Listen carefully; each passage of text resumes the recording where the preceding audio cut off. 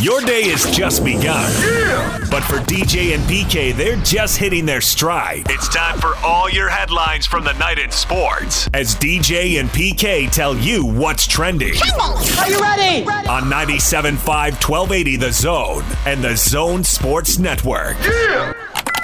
Hashtag college football.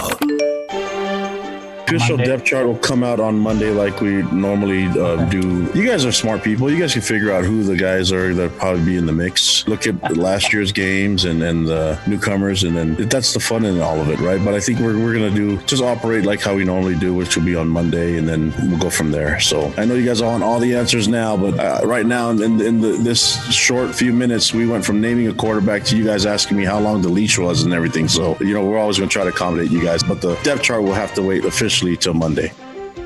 That's Kalani Sitake on the depth chart reveal. How long is the leash? Just win, baby. For Jaron Hall, how long is the leash? Yeah, that was a question Kalani got that it sounded like he didn't really like, but he got it nonetheless. Oh, yeah, it's going to be all season. The only thing that's going to take him out is injury. Total confidence in Jaron Hall. I do. BYU Saturday night against Arizona. One Pac-12 team kicking it off this week. UCLA blew out Hawaii 44-10. It was 24-3 after one quarter. That was a whooping. They ran the ball at will, but the passing game, not so much. Because Hawaii was coming off his best week of practice that they've ever had. Best warm-up of their year. For those of you who don't know, Hawaii's former coach used to be the Arizona State coach. He's and that guy could, coach. Todd Graham. Todd Graham, yes, was at ASU. And at ASU, he could always find a superlative for practice. This is the best Tuesday practice we've had all year. Best Wednesday afternoon practice we've had all year. I think this is the essence of the Pac-12, and it has been for a number of years. This is a team that isn't expected to be cracking national rankings and making runs at high-level bowl games, but on a particular Saturday, they can beat you. And they're more equipped now than they have been in several years to beat you.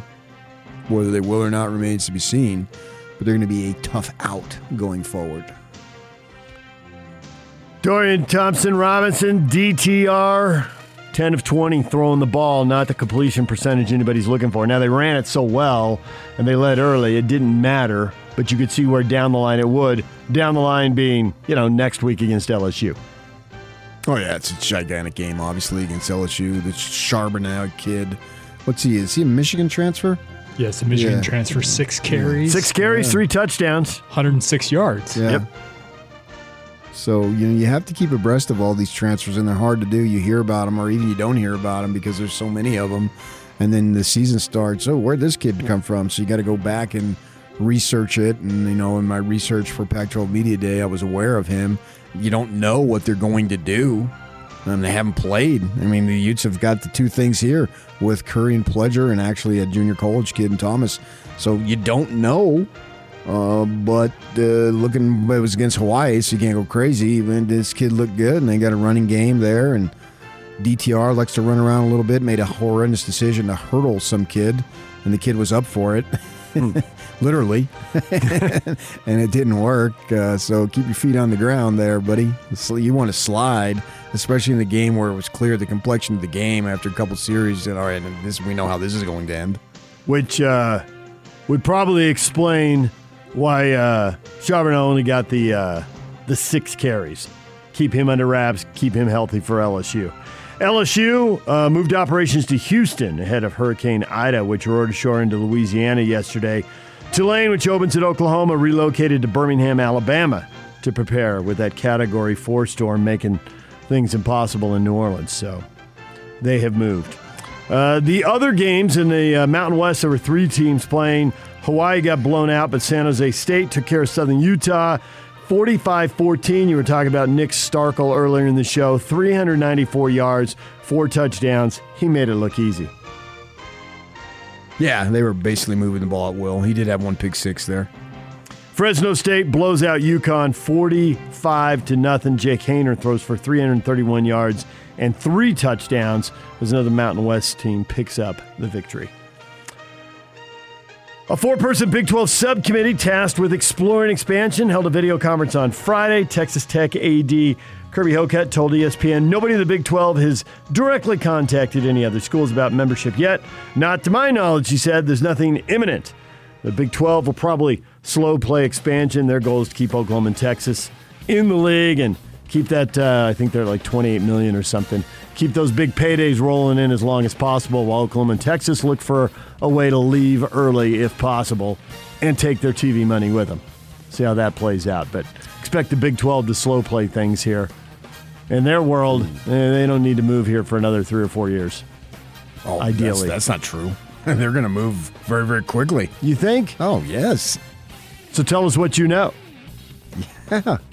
I mean, I don't know who's contacted whom, but they want BYU. I mean, I'm looking at my phone right now. ESPN's got a whole story out about average viewership. If a game's on ABC, Fox, or ESPN, and BYU's numbers are only a little below what the Big 12 has been doing. And then they have another set of numbers if you're on ESPN2, ESPNU, FS1, and BYU's numbers there are better than what the Big 12 has been doing without Oklahoma and Texas. So, story made it pretty clear that, and they also went in later on to, I'll tweet out the story if you're into that kind of thing, that how much more valuable BYU is than Houston, than Cincinnati, than Boise State. They had all the numbers for those schools comparing them to each other, but made it really clear that BYU is target one. Yeah. If BYU wants in, they're getting in. DJ and PK, it's 97.5 and 1280 The Zone. Hashtag NFL. Patriots coach Bill Belichick not ready to name his starting quarterback for the opener against the Dolphins. He said, we still have a lot of decisions to make. It's Cam Newton versus Mac Jones, a rookie out of Alabama that they drafted midway through the first round. So Bill Belichick keeping his cards close to his chest. Is it the vest or is it the chest? Well, I guess it's the hoodie, realistically, but I think it's the vest. Yeah? I don't think, it's not the body part that it keeps you close to. In a preview of what might be to come, the Niners platooned Jimmy Garoppolo and Trey Lance. They end up beating the Raiders 34-10 in their preseason finale. Come on, an NFL team isn't really going to alternate quarterbacks, are they? I don't think so. Not really going to do that. But you can throw that out there to be cute, but you're not going to do it. Jets make a trade for Shaq Lawson in exchange for a 2022 sixth-round pick. They've got to replace Carl Lawson, who they lost to the injury, so he's down. Well, you lost Lawson's. You replace him with another Lawson. One Lawson for another. DJ and PK. Hashtag NBA. Rajon Rondo likely headed back to Los Angeles to rejoin the Lakers after he reached an agreement on a contract buyout with the Memphis Grizzlies. He was traded there earlier in the offseason. It's a sham, PK. What is? We're trading you. We're buying you out. Why don't you go back to the team you were just on? We're talking about Rajon Rondo? Yep. Okay, you have good fun with that one. Kevin Love, Cavaliers forward, no interest in negotiating a buyout. He's got 2 years and $60 million left on his contract. His agent told ESPN. Cavaliers have periodically explored trading Love, a scenario he supports, but they've been unable to find a deal they like for him. He's been injured for like 5 years. Yeah, 2 years and $60 million is a lot of money for a guy who isn't gonna play that many games. And the NBA announced that it struck a deal with the Referees Association, and all the referees are going to be required to be vaccinated in this coming season. The NBA with plans for anybody who's going to be around the players will be fully vaccinated. DJ and PK. Hashtag Major League Baseball. The Dodgers and Giants playoff race, they continue to shadow each other, and they were both shut out on Sunday. Way to stay equal, guys. Rockies 5-0 over the Dodgers. Rockies took 2 out of 3 in that series. Braves 9-0 over the Giants.